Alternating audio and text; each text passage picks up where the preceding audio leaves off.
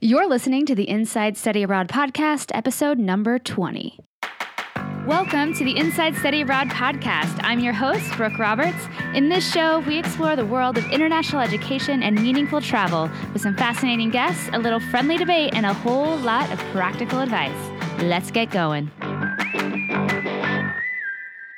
Hello, everyone. Welcome back to the Inside Study Abroad podcast. Thank you so much for being here, as always. This episode is brought to you by the Study Abroad Journal, the practical field guide for savvy study abroad students.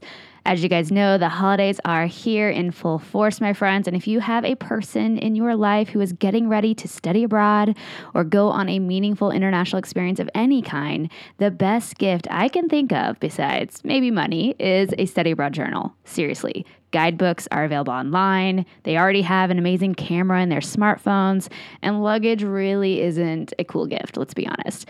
But a study abroad journal, this is something that is highly relevant, unique, and is actually going to help them get amazing ROI, return on investment from their experience.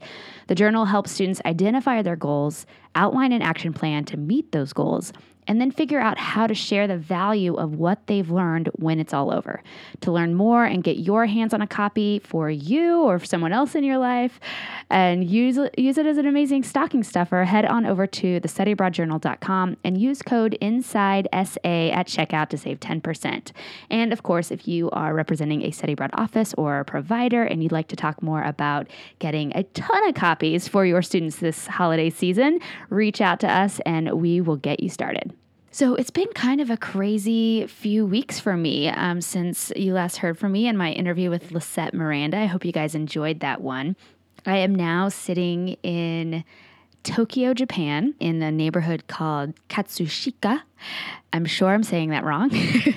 Japanese is really hard, but getting here was actually kind of a crazy experience. I've only been here about 6 days now, and before I arrived, all the crazy travel things happened. Last time I chatted with you, I think I was heading to Cambodia for a side trip with a friend, which was amazing, but we ended up getting kind of, quote, stranded in Cambodia and then in Kuala Lumpur due to the volcano on the island of Bali. So Mount Agung, so for the past, 4 months now, has been very irritable. And the last time it erupted in 1963, it was pretty catastrophic. It killed well over 1,500 people, I believe, destroyed villages, and it was just very devastating to the island in a lot of ways. So the fact that it was rumbling again scared a lot of people, rightly so. I will say, though, that transportation and communication and all that type of stuff is much more advanced now in Bali than it was in 1963. So the fear factor, the level of its impact isn't nearly as bad as it was in 1960s. But that being said, there were a lot of fears around the evacuation zone, so evacuating people from the surrounding villages, which was really important, of course, and that impacted about 100,000 local Balinese. But of course, Bali is also a major tourist destination, so we're talking, several tens of thousands of tourists there at that time of year, which is their low season, and so it impacted a lot of people. And right before I left for Cambodia, there was it erupted a little bit. It put up a pretty big ash cloud into the sky. And I got out of Bali to go to Cambodia, not really thinking too much about it. It wasn't really impacting the island too much based on wind direction. But when we got to Cambodia, we learned that they shut down the airport and that they were not allowing flights in or out of Bali for the immediate future because the wind direction changed and now the cloud of smoke was hovering over the airport and things like that. So as a result, my trip to Cambodia, which by the way was amazing, Cambodia, Siem Reap specifically, is a really cool town. And of course, I went to Angkor Wat and many different temples and sites around the area there. I was with my friend Jessica, and we just had a beautiful, beautiful time. It was so great to just hang out and actually feel like I was a little bit on vacation. I didn't take my computer with me, which I will never do again, by the way, because we got sort of stuck. We were only supposed to be there 4 days and then go back to Bali, and I was going to get back to work and produce a podcast and do all the normal things. And Mother Nature had other plans. So instead, we stayed in Cambodia a couple extra days, and then we got to go to Kuala Lumpur. We stayed there for 2 days just because it got us sort of one airport closer to Bali. And then finally we got a flight to Bali. And so once I got there, it was sort of a crazy time of going to the airport and back and forth trying to get a flight then to Tokyo because we were supposed to transition to Japan right after Cambodia. But again, all of that was thwarted by the volcano. I just want to say, I am saying this all very lightheartedly. I know that my situation, I'm so lucky, and it was not a big deal at all.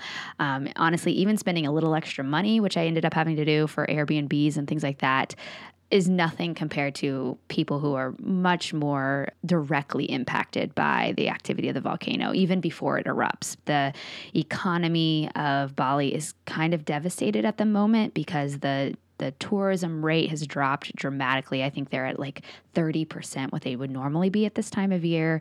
People are just staying away because there's a lot in the media that is definitely overblown, no pun intended, but just exaggerated in a really big way. Most of the tourist destinations that most people go to in Bali along the south and western coast and even in central Bali, closer to Ubud, it's not impacted by the volcano.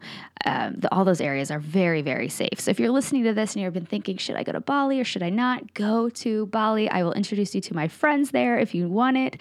I have all sorts of great advice I would love to share about Bali. So reach out to me and I will share it with you. But go to Bali. It's great. And my inconveniences are nothing compared to the 100,000 people who've been evacuated multiple times over the past few months and people who have lost their income and revenue because the tourists are not coming. And so their cafe, just can't open and they can't employ people and all those things. So it's a pretty big domino effect as a result of the volcano. So I just want you to know it is safe and they're not going to let you go near the volcano, of course. And so you have no real danger to you personally if you go to Bali. So that's my little PSA about tourism to Bali and where you should go. But as a result, it did impact my life a little bit, and which is totally fine. Not a big issue at all, but it was just kind of funny in the moment of really, what else can go wrong?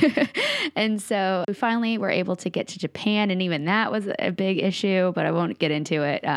Finally made it to our flat here, and my first 6 days, about a week here in Tokyo has been amazing. I have my second guest to visit me during this year, so that's exciting, and I'll have more to share about Japan, of course. So if you want to see the behind the scenes or the day in the life or just photos of what I'm sort of seeing and doing on a day-to-day-ish basis, definitely follow me on Instagram. That's where I show and showcase most of what's going on in my life professionally and personally. So I'm The New Dorothy on Instagram, and you're welcome to follow me there. So let's get into today's show. Today I am bringing you an interview with Dr. Mary Dwyer, who is president and CEO of IES Abroad. Now, we had a wonderful, wonderful conversation several months ago, back when I was still in Kansas City. We're very fresh off the election.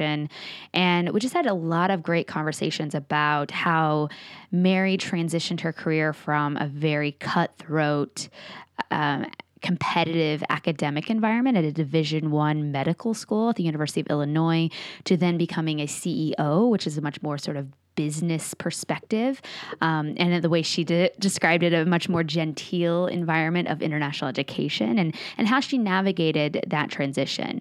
She also talks quite a bit about how she just up-leveled her career over time, from starting her work in, I believe she said, the late 70s at University of Illinois, and just was ruthless, basically, in growing her career and pursuing opportunities that could help her get to the next level and the next stage of her career. And I just thought it was very inspiring to hear another woman that I feel like we have a lot of shared characteristics, to hear someone sort of saying, I'm not going to sit down and shut up. I'm here. I'm ridiculously crazy intelligent. I have so much to offer this professional community, and making it happen for herself. So very inspired by this conversation with Mary. We also talk a little bit about the role of women in the workforce and the challenges and barriers facing all of us today, and what institutions can do to support women in more meaningful ways, as well as, what we can do as individuals to advocate for ourselves, which I thought was a very interesting conversation.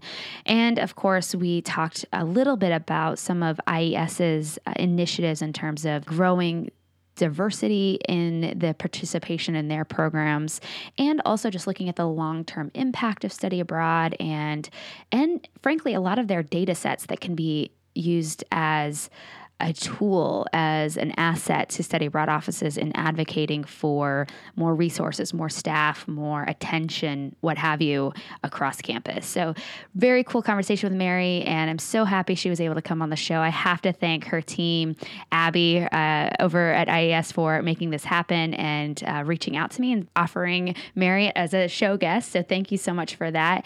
So without further ado, let's go to the show. Hi, Mary. Thank you so much for coming on the podcast. I'm so excited that your team reached out to me to have you on the show. So I like to start all of these interviews with how you got to where you are today. I couldn't afford to study abroad in college. I went to a women's college, and they only encouraged language majors to study abroad. And I think they only had 2 options, actually, for students to study abroad. So even though I had friends who studied abroad, I didn't. And frankly, I couldn't have afforded to, even if they had encouraged, non-language majors to. So this explains my passion for supporting the highly successful IES diversity initiative to make study abroad accessible to all students versus just the privileged students who come from families that are in the top 1% of income earners in the U.S. So I received my international experience starting around the age of 26, actually, consulting and teaching abroad in medical education across 7 developing countries. At the time, I was a faculty member, a very young faculty member at the University of Illinois Medical School. And that experience, particularly in the developing world, really gave me the commitment, the passion for, and the bug about how important international education is. And so even as I moved into my campus administrative roles at the university, I continued to do at least just one international assignment per year as I progressed through, my career progress. And as a result, another colleague, actually, who had less international experience, who was contacted by the search firm that IES had employed to find its next CEO, recommended me to the search firm. And so it's always precipitous sometimes how one ends up where one does. And my career, even in academia, did not follow a straight line. It did not follow a traditional path. So I ended up here in a roundabout way, but it's been 20 years at the helm here, and it's all been really exciting and fun and challenging. And it's a field that just continues to get incredibly more complex, particularly for third-party providers every year. So It keeps my interest too. Well, I'm curious. I want to back up a little bit because so many things from your story sort of sparked a lot of questions there. But I want to start with, what was that transition like going from a university environment, which I have done, and so it has its own culture and expectations and how the politics of that environment, and moving to a third-party provider, which is a nonprofit, but definitely I'm assuming a very different maybe ethos about how it operated. Was that a hard transition to go from the academic environment to a more business-oriented environment? That's a great question. I mean, it was complex in one way, and it was easy in other ways. Because I had been open to various administrative opportunities at the university and not thought that my progression should be linear and traditional inside the academy, I actually had so much experience across such a broad range of administrative areas by the time I came to IES that the only things I hadn't done that was an expectation of a CEO was I hadn't hedged currency and I hadn't made investments. And you outsource those things anyway. Right. CEOs, I'm not sitting here hedging currency on a daily basis. So that part really wasn't difficult for me, although I could imagine, given how siloed universities are, particularly Research One universities, which was the environment I came from, that for most people who did not have as circuitous a path as I had in my career, I would think it would be very difficult to make that shift. In addition, I think that it's just psychologically challenging for some people. I mean, when I was a faculty member and administrator, when people would counsel me to look at other types of not-for-profits, I would always feel a little insulted because I would think, well, no, I'm an academe. Why don't I want to just spend my whole life here? Because I think, I kind of drank the Kool-Aid of academia in that regard. So I think that's a transition for some people. And I even remember when I was leaving the university, many professionals came up to me and said, well, you're only taking a leave of absence, right? In case this doesn't work out and you can come back in a couple of years. And frankly, I could have done that and they would have willingly taken me back. And in fact, the University of Illinois came back within 2 months and started trying to recruit me back. But it never occurred to me to think of it that way. I just assumed that this was a new challenge. I would succeed at it. I wanted to and intended to succeed at it, and I wasn't going to look back. So I think depending upon your personality, it could be very psychologically more challenging. For me, the toughest thing actually was toning myself down because I came from an urban Research One university, which are pretty rough places to work, and be quite hostile, particularly in my era. Hostile in terms of competitiveness, like cutthroat? Well, I used to say they ate their young for breakfast and they worked their way up to me by lunch. Oh, wow. And I was considered extremely successful at the university relative to many. And that's why I got so many different, opportunities to run different things at the university, because nobody wants to promote somebody who's going to be unsuccessful. So I got a lot of opportunities. It was a great range. But remember, I was in an era when, I probably started there in 1977. And so I was in an era where I was 26. I was one of 5 women on the entire faculty of the medical school. And at the time, it was the largest medical school in this country. So for both because of the bureaucratic nature of big Research One universities and all the rules and regulations and the types of people they employ through civil service and tenured and professional, it can be a hostile place, I think, to work at. But also in that particular era, just being a female at the levels that I was promoted into was quite unique. And I'm very fortunate that they treated me that way, because that was not the norm. And it made it very hard for others, I think, to progress, who were just as worthy as I was. So you mentioned before that you had to tone yourself down when you sort of entered into the IES world, the international ed world. Can you give me an example of a situation that you encountered early on that you realized, oh, wow, I'm in a whole new world. I need to temper myself? Well, I wish I could remember concrete examples. It was 20 years ago, but I do recall that I was just much more aggressive. I mean, I postured more aggressively because I had to. Coming from a Research One university, I had to be much more aggressive to succeed than I had to be in study abroad. It was, at the time, 20 years ago, I think, a much softer area, much more collegial, very genteel. People communicated in very genteel ways. Everyone was very concerned about never saying anything that could possibly hurt anyone's feelings or misunderstood, and so on and so forth. And that was not the world I had come from. So I had to just tone down the way I communicated. And, eventually I learned how to do that. So it all worked out just fine. But it was a culture shock for me, not overwhelmingly so. It was just something that I noticed. That's really interesting, because I feel like I've battled with some of those things in my career, sort of realizing in certain scenarios I need to tone myself down in different ways. And I think this is a great segue, honestly, into some of the topics I'd love to chat with you about, especially based on your research and your personal experience as a female leader of an organization. I don't even want to pin it as just international ed, but as a great, very successful company. I'm curious to learn a little bit more about, especially based on our national climate as of this recording. We had our first major party female candidate for president. So what do you think are some of the bigger issues still holding women back professionally? I think there's probably been tremendous improvements that I'm not giving credit for since I started my career.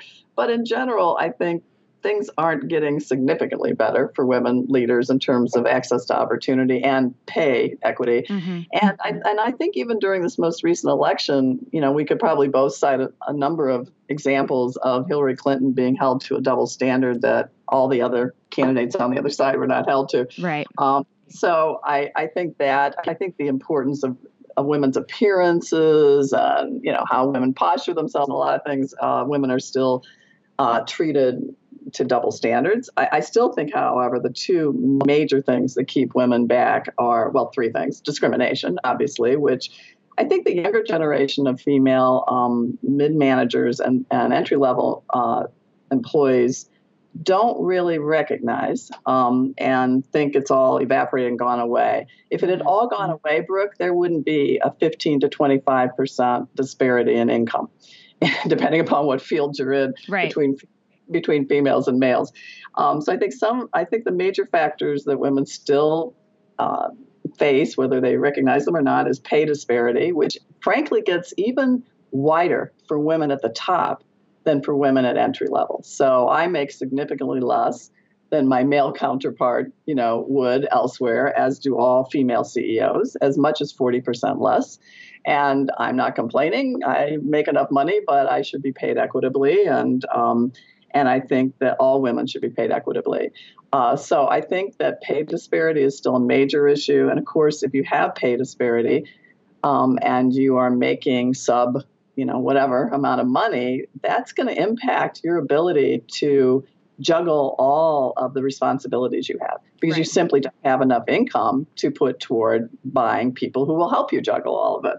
Mm-hmm. Then I think the other piece of it, the third piece, is the uneven distribution of domestic responsibilities in families still remains a barrier for female professionals. And to paraphrase Eunice Kennedy, women can have it all, just not all at once. Right. I personally never believed that and tried to fight it, but I made the choice not to have children because I didn't believe that I could balance both and do as good a job at both. And that was my free choice. I have never looked back and regretted it. But I think most women don't want to have to make that choice and wouldn't be comfortable making that choice. So I think if there was more even distribution of child rearing and other domestic responsibilities within families, this lack of career progress for women would be less of a problem, particularly if they also had available to them the amount of income that men have available to them in the same jobs. And so I think these three factors, discrimination, income disparity, and the uneven distribution of child rearing and domestic responsibilities still keep women back. And at IES, we pay for a third-party organization every few years to conduct compensation studies for every employee. And that's so that we don't end up practicing, inequitable pay practices by gender, race, or ethnicity. And it's costly, but it's well worth it. Mm-hmm. So I think there's the social aspect that organizations can't impact. I can't impact, the domestic distributions of responsibilities and families of our employees. But I can impact pay and compensation and make sure that our female employees are not paid less than male employees for doing the same work. And we work very actively at that to prevent that from happening. Also, I think organizations can provide flex hours, telecommuting, maternity leaves of absence to assist employees with, balancing their personal and professional responsibilities. And we do that here. And honestly, there's a price to be paid by the organization for that level of flexibility. But I've never felt that the organization is burned by it. And I think national studies usually show that time out from the workforce for women across their entire career is usually on average about 2 years max. And I think that number is probably reduced as families have needed double incomes over the years. And so really organizations should view it as a long-term good investment to be more flexible for women when they are having these balancing challenges that are not all of their own making, that are societally imposed, because in the long run, you're going to end up with much more loyal employees, more productive employees, retaining employees that you want to retain. And that's what's happened here. Also, I think promoting from within is a strategy that helps women for discriminatory reasons about how leaders are perceived in our society. I think women are still disadvantaged when they go out to apply externally for leadership positions. And so a way to get around that, if you're a female leader, is exactly what I ended up doing at the University of Illinois.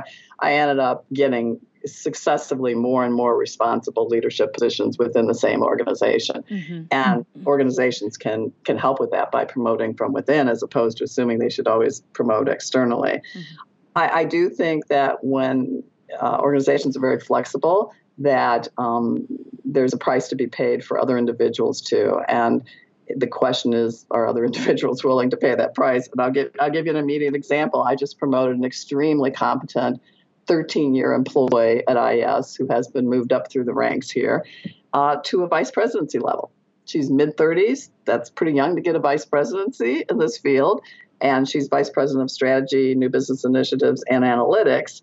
And, I chose to promote from within as opposed to doing an external search, first and foremost, because I knew she could do it. She's incredibly talented. But she also has tremendous domestic and child rearing responsibilities because her children are both, under 5. And her husband is a professional who has little control over his hours. And I and others probably compensate a little, as hardworking as she is. And she's extremely hardworking. I've had to make some adjustments to what I do that I wouldn't have done before in order to, allow her the flexibility. I'm not complaining. I'm more than willing to do it. I'm just saying organizations have to look at being more flexible if, in fact, society is going to continue to have this uneven, distribution of domestic and child rearing responsibilities. I think it's a really, really interesting story that you just shared about your new VP. Congratulations to her. But I think one of the things that stands out, I think about my career, and I've had a lot of different roles within the field with providers and universities and, miscellaneous organizations like GoAbroad.com. And I feel like people are saying, well, how do I do that? How do I get all of that experience? And what I think, honestly, what people don't realize sometimes is that in that process, like I made major sacrifices on my own, or I had scenarios in place that allowed me to do that. I was in a relationship with someone who was a consultant and worked from wherever he wanted to. So he could move to South Dakota with me, when I got a great job offer there, or to Colorado later on. So for me, there were a lot of elements to that path, that circuitous path, like you mentioned, that allowed me to sort of take those opportunities. And I feel like sometimes, especially emerging professionals that I work with a lot, they sort of see the end of the story and they don't realize all of the negotiating that had to happen, often internally, to sort of decide, okay, do I want to do this thing, and what am I going to have to sacrifice to sort of up-level my career to the next stage? And I think for women more often than men, and maybe I'm biased because I am a woman, I feel like they're having to make more of those negotiations throughout their career. At least I know I have. Oh, absolutely. So I was speaking about what the organizations could do, but I could write a book about what the individual has to do too. And, whether you have children or not, we all have responsibilities. I mean, for me, I had about 30 some years of responsibility for my elderly parents who had significant health problems. I mean, that I had to juggle that too. Right. So everybody's got something, as the saying goes. And I think on the individual side, you're absolutely right. And what I've observed is there have been significant changes in the field since I entered it. At this point, I mean, when I entered, I was the only female CEO among any third-party provider, I think in the history of third-party providers, actually, but I know I was the only one for a long time. I mean, for over a decade. And now I can think of at least 3 study abroad organizations that have females at the helm, at the CEO level, and moving folks up. And I think I think it's easier to move up in third-party provider organizations than it is in universities, where there's a lot of mixed messages and a lot of history about, of barriers to entry, which, to your point, you have to figure out a way to work around. And I had to figure out ways to work around these even while I was at the university, which is, do you need a PhD? Do you need to be on the tenure track? Do you need to actually get tenure? Do you need to be in a particular discipline? All kinds of things. I do think on the academic side, you see the vast majority of study abroad directors as females, but you do not see them moving up to the senior international officers in the proportions that males are. And so that, you see that it's a female field, and that seems to be fine as long as somebody's a director of an office. But in fact, at the higher levels, it's a male field, which I find very ironic. Right.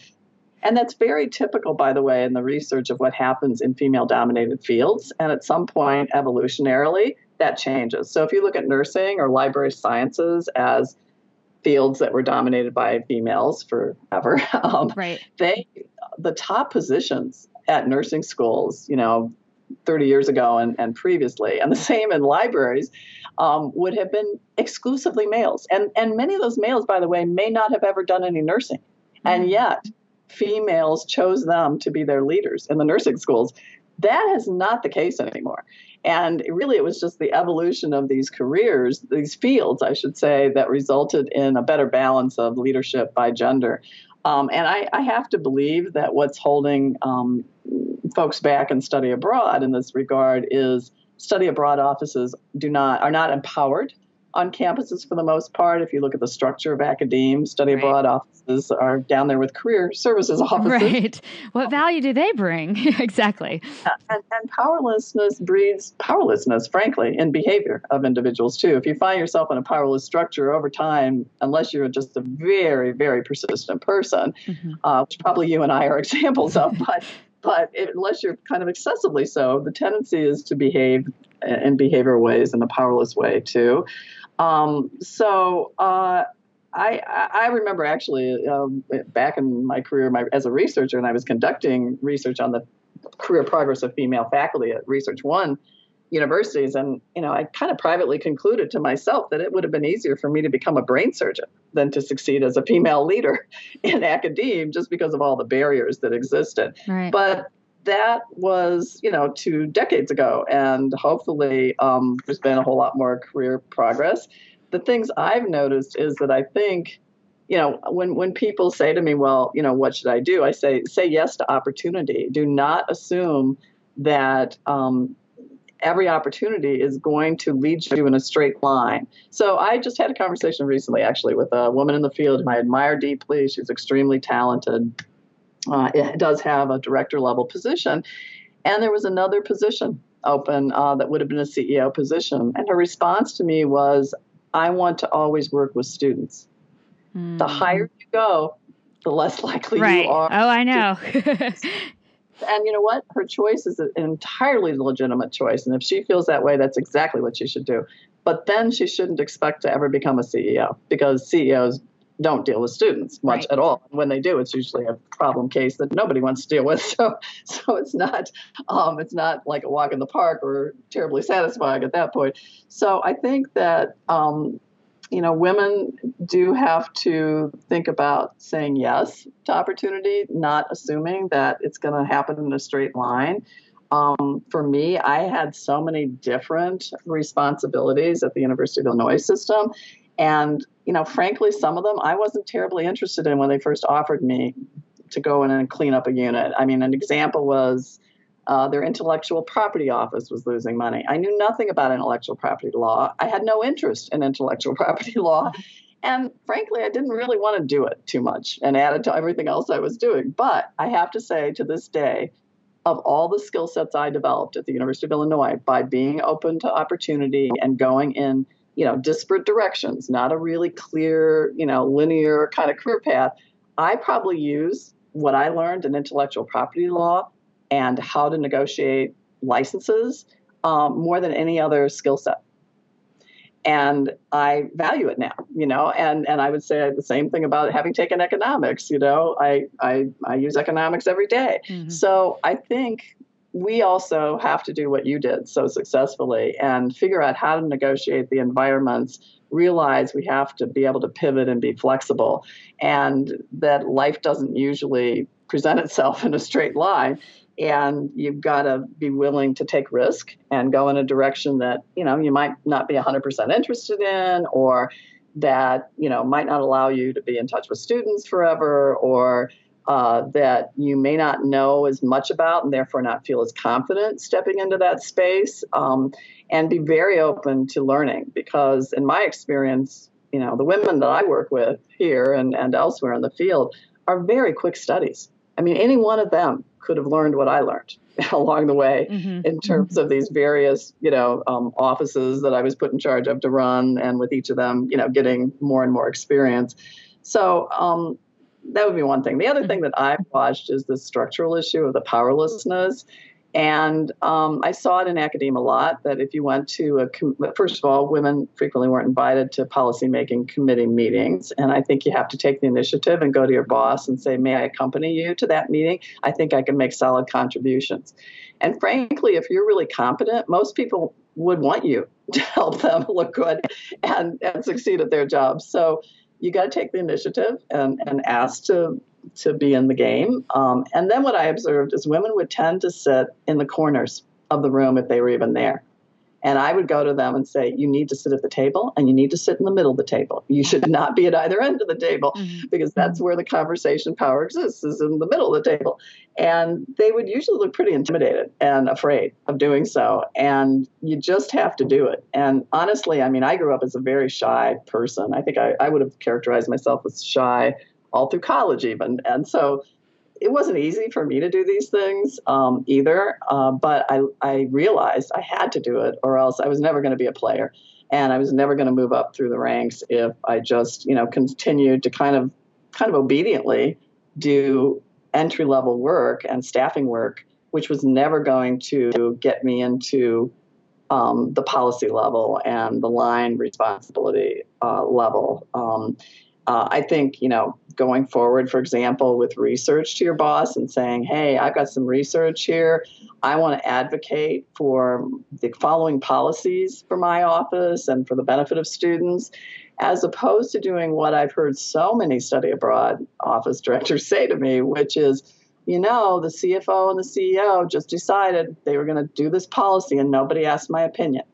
And I bet that's true. I bet nobody did ask their opinion. But that's a two-way street. You have to initiate those conversations or else people just don't think to ask your opinion. And particularly if you're structurally in an area that's kind of perceived as powerless, you get kind of painted with that brush, I think, as an individual. But that doesn't mean you have to behave that way as an individual. So IES, for example, does this annual membership survey that we've been doing for, 2 decades, I think. And I look at it from having been inside university and I say, wow, if I had this, this is all the statistics I need to go forward and advocate for this change or that change or whatever, because it's this wonderful study that shows nationally what, colleges and universities do in a variety of ways that, impact study abroad. But when I talk to our member institutions, study abroad directors, and say, did you use that to get more support? Did you use that to advocate for a policy change? Did you use that to argue that you are deserving of 3 more staff members in your office? The answer is usually a blank stare or no. Right. So I'm not saying that they need to use our study. I mean, there are plenty of studies out there. The nice thing about ours is it's comparing like institutions. And I know, as having been at a university, if somebody came into my office with some glorious study that included community colleges and I'm sitting at a Research One university, that's not going to convince me. So, I like this study for particular reasons for our members because they could actually use it to advocate. But you got to take that initiative. You can't expect your boss to make that a written assignment and come back to you and say, okay, I've read your mind and I bet you want to change policies. And now I want you to go out and do your homework and come back and talk to me about it.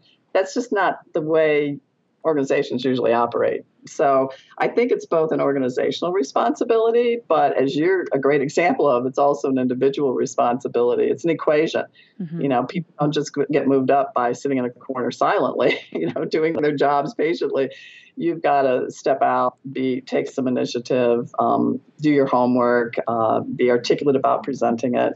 One thing I did at the university when I was so young is because I was the only female in the room at high level meetings at the campus level, is I actually, maybe because of my shyness, Brooke, I don't know, but I would actually sit there and write down as the rest of them were talking my 5 points that I was going to make about whatever was being discussed. And then I would in my brain say them to myself.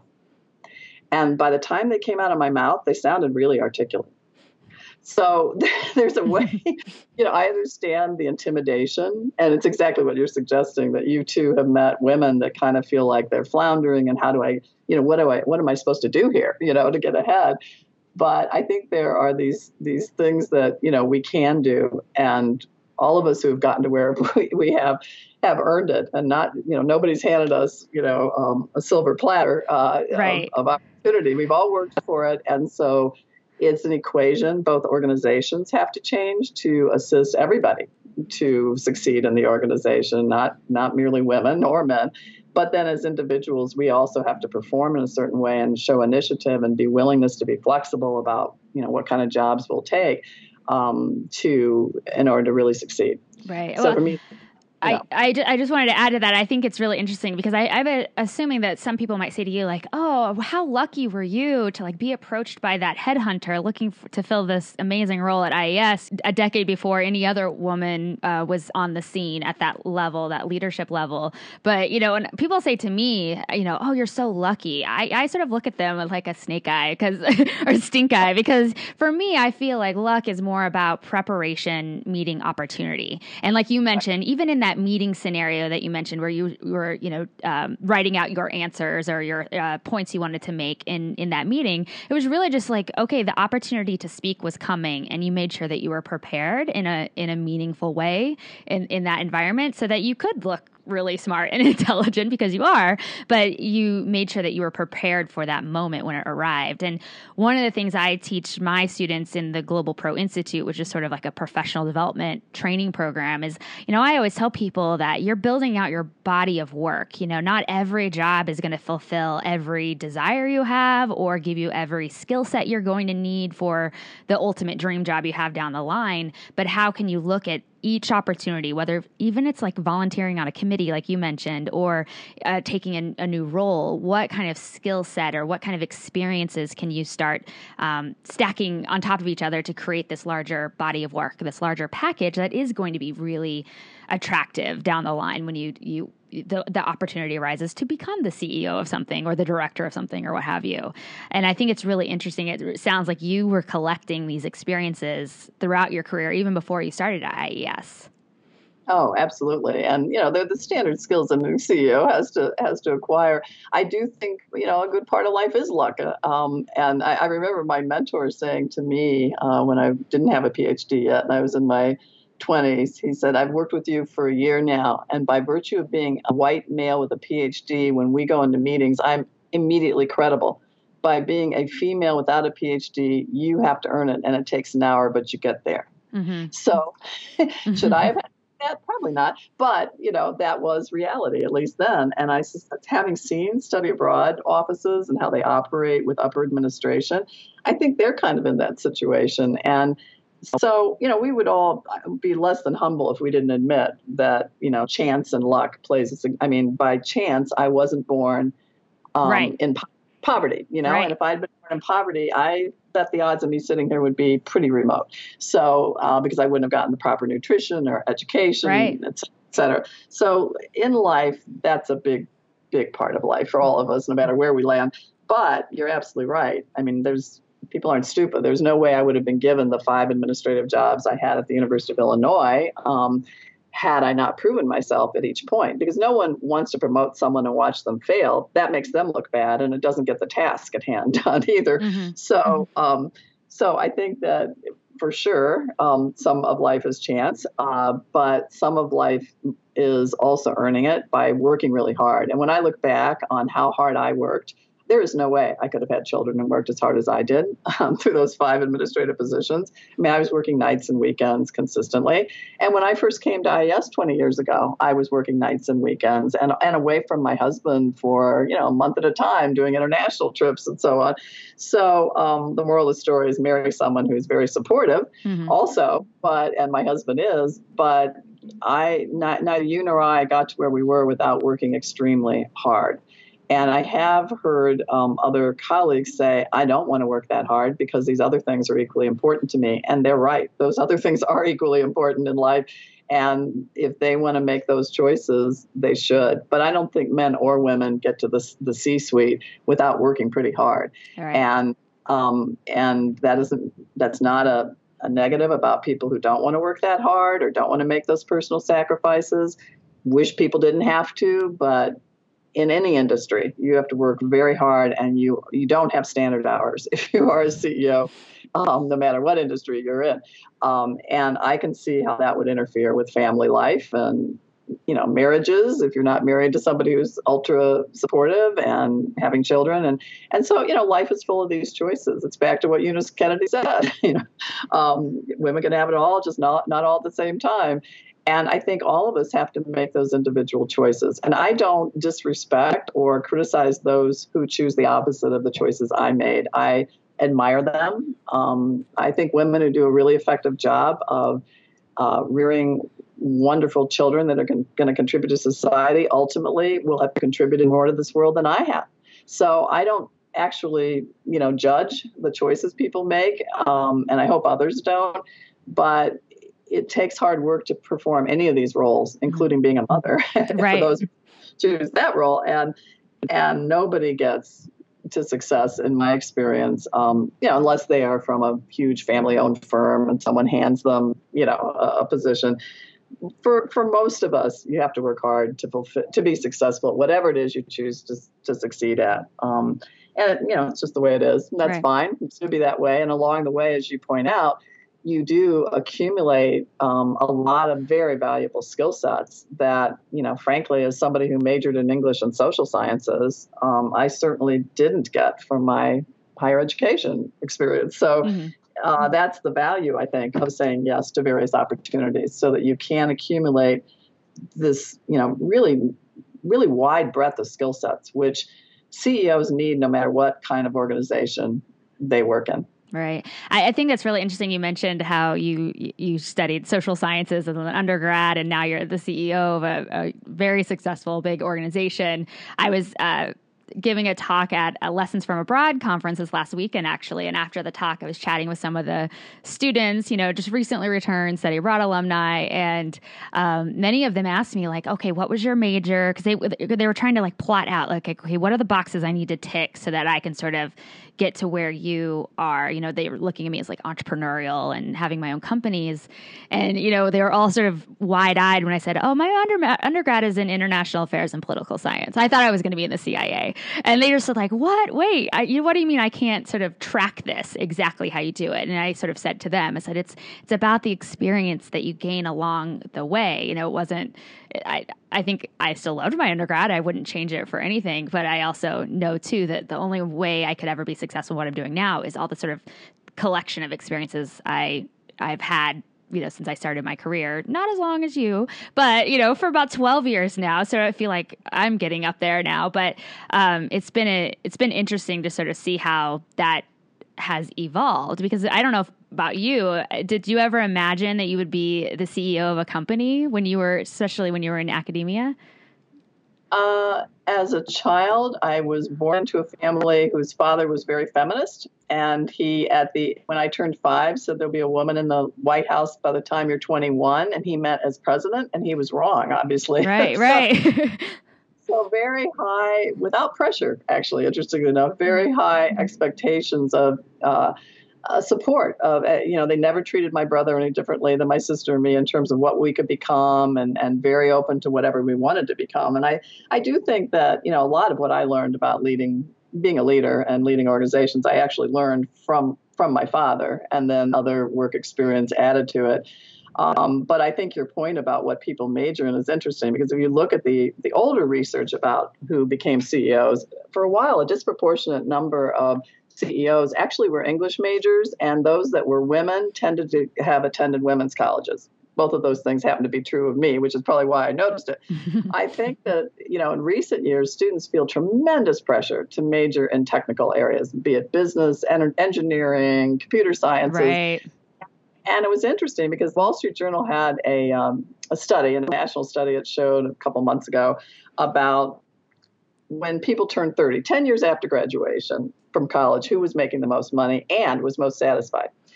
Now, of course, when you take the engineering and the computer science people out of the scale financially, which is most of us are left, they probably made some more money at that age. But what it showed was actually philosophy majors were the most successful, then history majors, and then English majors.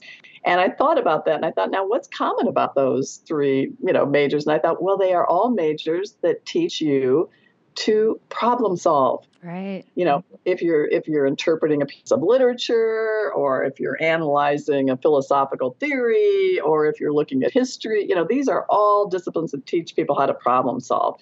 And ultimately, everybody can learn how to do budgeting. Everybody can learn how to do accounting, really, if they want to. I'm not a numbers person, and I had a job in high school where I was doing bookkeeping. I could learn how to do it.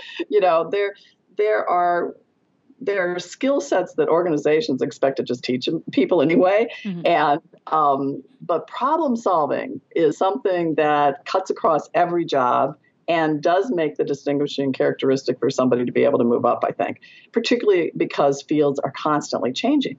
So, I feel sorry for the engineering major and the computer science major who learned one way to do things, because, boy, they are going to have constant adaptability and be able to tolerate ambiguity going forward in order to remain vital and in order to remain current in their jobs. And so be it. They'll have to do that. We all understand it. But the vast majority of us weren't technical majors and probably are never going to be. But you're right. Students are getting the message that they have to be in one of those majors, and they're so afraid they're going to be unemployable if they're not, and they really don't know where they're going to end up if they're not. I had clear ideas that I would become a lawyer. I was discriminated against by a university, not allowed to sign up for pre-law courses because, as the dean of students told me at the time, I was just going to get married and have babies. So Whoa. I ended up pivoting and saying, okay. And I unfortunately wasn't farsighted enough to realize maybe there were other institutions that would have had a different answer. But I just pivoted over to secondary education and loved teaching. And that's how I ended up committing my entire career to education at one level or another, all the way up through graduate education and medical education. But the skill set that I had through all of it was problem solving and being able to learn quickly and analyze quickly and come to conclusions in a timely way and make decisions that, for the most part, panned out well. And those are things you get from other disciplines other than the technical disciplines usually. So I think you're right. And your story is exactly, you're saying the same thing to these folks. I do think that businesses do send the message at times too, that only the technical skills matter. But the reality is every business is employing people across such a wide variety of jobs that it's really not true that they only need business majors and engineering and computer science majors. Right. And I think that, one should pursue the area of study that you like the most, because then you're more likely to succeed, and you'll find a way to apply those skills and perspectives to whatever job you end up in. Mm-hmm. And you're probably not the kind of person who's ever going to want to be in an engineering job anyway, right? Yeah, absolutely. I want to be mindful of your time. I want to switch gears a little bit and talk for just a few minutes more about the student experience, specifically when it comes to study abroad. And one of the things I wanted to sort of get your thoughts on are, we're talking about the role of women, especially in the leadership sort of C-suite level, and how, there's definitely still that ceiling there for women in almost every industry.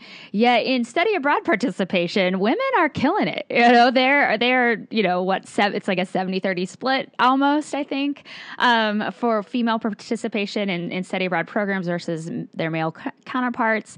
And I'm just curious, especially based on your own research or what you guys are finding at IES, what's going on there?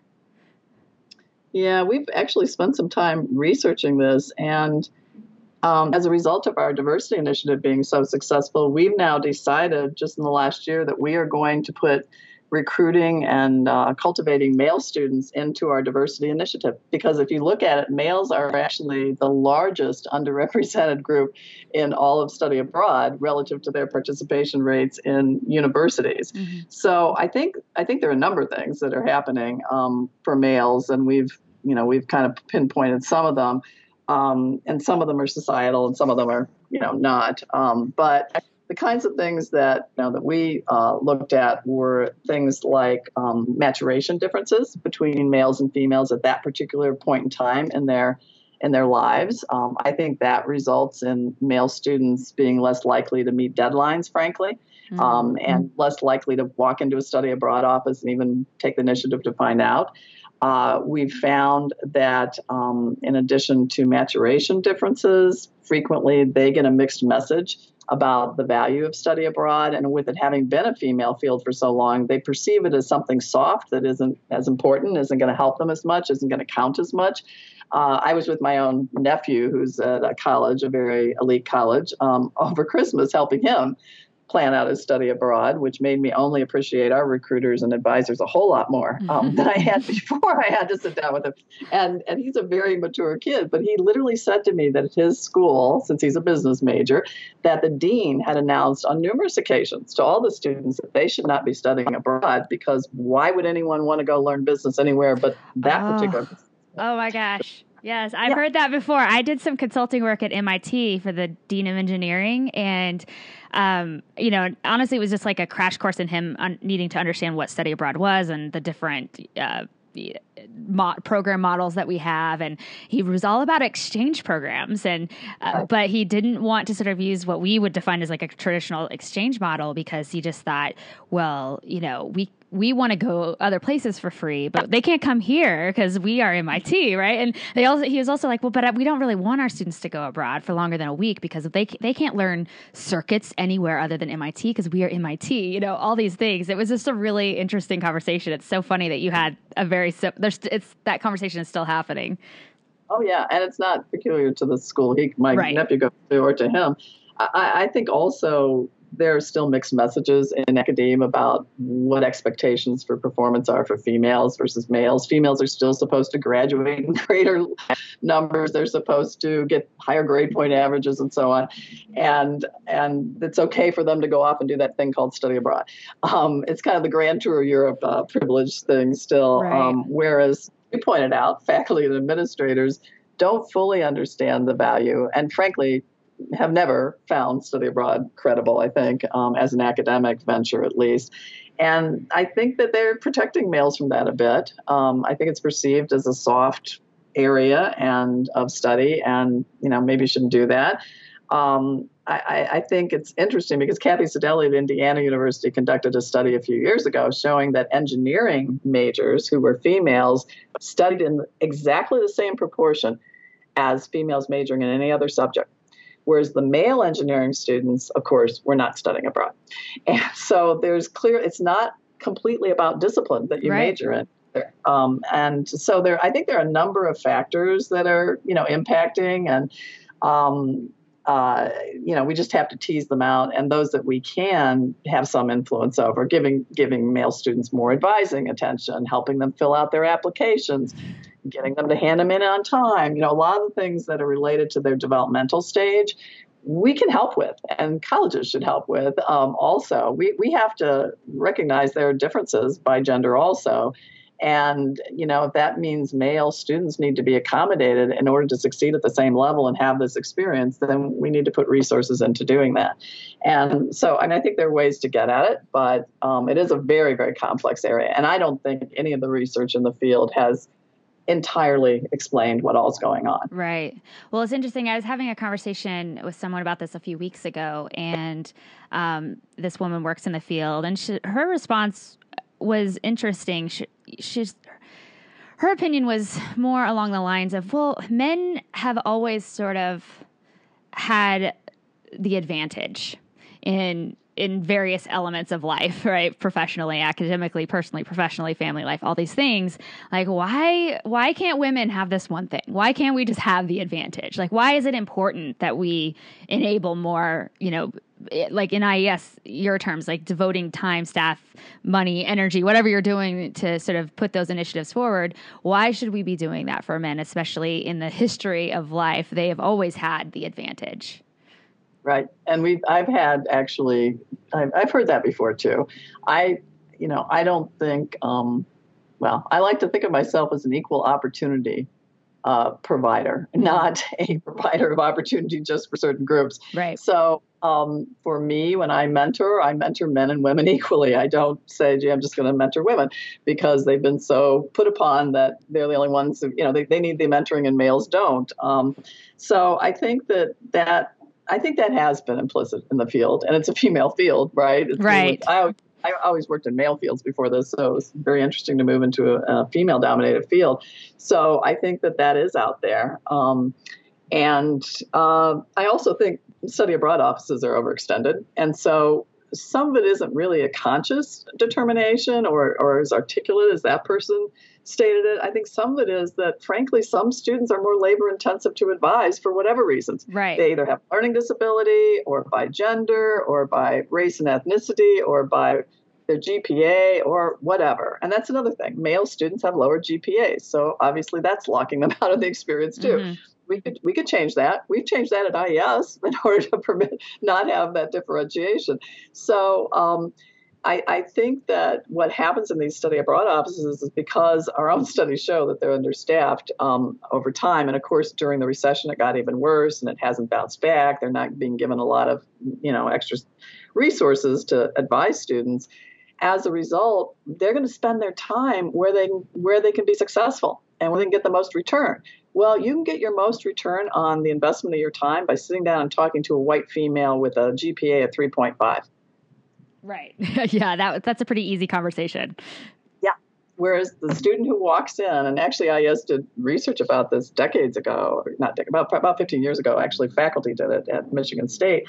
And they looked at students who came back, and they said that, first of all, they heard from everyone, their families, their instructors, everyone, that they didn't really want to hear about their experience while they were studying abroad. And so that tended to make it, not be valued. But they also told them that if they were African American and they walked into a study abroad office at their institution with their white friend, that the advisor would immediately look up and start talking to the white student and assume that the African American student was just on their way to lunch with the white student and, we're hanging out. But they weren't going to really be interested in studying abroad. So there are assumptions being made that shouldn't be made. There are the work issue that, oh my gosh, it's going to take me so much longer, to advise the student, that I just kind of veer over the easy one, just, without probably even recognizing it. There are a lot of things that as institutions we can do to help with these matters, but it takes resources. And just over the weekend, we had our board meeting, and someone said to me, why was IES so successful at the diversity initiative? And I said, I don't like to think of it as different from all other initiatives. We have a lot of initiatives we've been successful at. It's simple. Leadership has to say it matters, and leadership has to assign resources. And then usually what follows will be success and commitment to something working. And that's the way we approached our diversity initiative, just like we approached every other initiative. And so it's all about those things. But if you don't put resources behind it, if you don't have enough student advisors, if you don't say it's important, I see in the field a lot of laughter about males and a lot of, frankly, condescending comments about them. Mm. I get it. but that is kind of an easy way to never address the issue and never dedicate the resources to helping them participate at a higher level. And so I think that, we just have to do it. I'm sure that, as we tried as a society to become more equitable, now it feels like we're going the opposite direction, frankly. But I think as a society in the 60s and 70s in particular, as we tried to become more equitable toward minorities, toward women, probably what happened is, like the person who talked to you said, they didn't see any reason to give men any help. They seemed to have plenty of help. And they did have plenty of help in advance. But if they aren't participating to the extent that they're not participating, and by the way, in the entire history of the field, this has not changed. That's nature's way of telling us that something's going on here. And why would we think that any group should not have the same advantages and the same opportunity to study abroad if they wanted to? We would not have had that attitude had it been women or underrepresented students. We would have said, that's not fair. Let's do something about it. Right. Well, and if you also look at this issue of we haven't solved the problem of gender equality at the top levels of every industry in the world. So if we know that men right now are likely to to trickle up to the top in leadership roles, shouldn't we be really committed to making sure that they have some great, meaningful intercultural experiences so that they can take that experience with them in their roles that they have in the future? And then we could tackle the gender equality at that level, in other ways as well. But I feel like it's sort of short-sighted, in my opinion, to sort of see it as like, oh, a study abroad kid for one semester, and that's the end of that conversation. It's sort of like, where is that student going to take that experience, regardless of gender or race or ethnicity, and impact their community or their organization for the long game? Absolutely. And if there were ever any time in the history of my lifetime, at least, when we could use more males to be enlightened and progressive in this area, this is it. Right. I mean, we're moving backwards as a culture, as are many other cultures around the world, in terms of tolerance and being inclusive and believing that there shouldn't be such a huge wage disparity everywhere in the world. So not just here. So this is the time when we should want males to have this experience. This is good for society. Whatever we may think about the other issues, this is just good for society. Right. I totally agree. So I'm going to ask you one final question. I want to end this on a really positive note. As someone who's been in the field for many years and you've grown IES to the level that it is today, what are you most excited about for the future of international education in the coming years? What's giving you hope? Our 50-year study always gives me hope because it showed not the immediate response, which is, it was wonderful, it changed my life, which is hard to, digest in a 20-year-old because they're still just 20 years old. And so that study I keep in my brain in terms of, wow, look at the long-term impact study abroad has. And it's almost like for 50 years as an organization, we didn't ever ask how we were doing. And then the report card arrived and you found out you got straight A's in all 50 years in terms of the impact. So what keeps me going is the fact that I know long-term, if we get more and more students studying abroad, it has such a transformative impact on individuals and on what they proceed to move on and do. And I know that because I talk to a lot of our alumni who start their conversation with, I would not have the perspective I have today about society and the world, nor would I have the job I have had it not been for studying abroad with IES. Because I have to do fundraising. So I talked to a lot of studied abroad many decades ago. So that gives me really real hope. And I think it really becomes more an issue of just getting more and more students to study abroad, because it still is a relatively small percentage of the total student population doing it. I'm very heartened by the fact that I think in the last 10 years, more and more colleges and universities have emphasized internationalization. What they need to do, however, is go beyond that and make sure that they invest in curricular integration of the study abroad experience with the coursework that's on campus. And if they would do that, I think it would have, even more impact. But I think it's really a sea change to see how many colleges and universities now have in their strategic plan as one of their top 10 priorities internationalizing their campuses. Now, some of that's driven by economics, we know. It's trying to get full-paying students from other countries to come here. But a lot of schools have been very committed to outgoing, to study abroad for Americans also. So we have some schools that, they probably are fully saturated now, who are our members, that are mainly small private schools, liberal arts schools, who have 80% of their students study abroad by the time they've graduated. So I think, again, at the leadership level, meaning the boards of these institutions and their VPs and their chancellors or presidents, the fact that most of them will have it as extremely important to their mission and to their strategic plans to further internationalize their organizations. And to me, that can only be good for students and give them a lot more opportunity. Even if they don't study abroad, they will at least be exposed to individuals from other countries simply by schools being open to attracting more and more international students to the U.S. too. I think despite the nationalism that's occurring in the U.S. and around the globe, that this generation and future generations of students will recognize the value of studying abroad. And they will participate in the global economy in a different way. And I see it in our older alumni. I really see the way they approach their respective businesses, and they are disproportionately successful, by the way, according to our research, relative to the average college graduate. So I think they've already parlayed the experience to be more successful, but I see their perspectives as very different than other business people that I meet with just in, my line of work. By nature of, meeting other CEOs, their perspectives are more global. Their perspectives are more expansive, I guess I would say, and inclusive. They're much more attentive to world events. They are not isolationist at all. They get it. They understand that, we're not going to, ultimately, economies are not going to be able to truly go backwards in terms of globalization. That's just not an option anymore.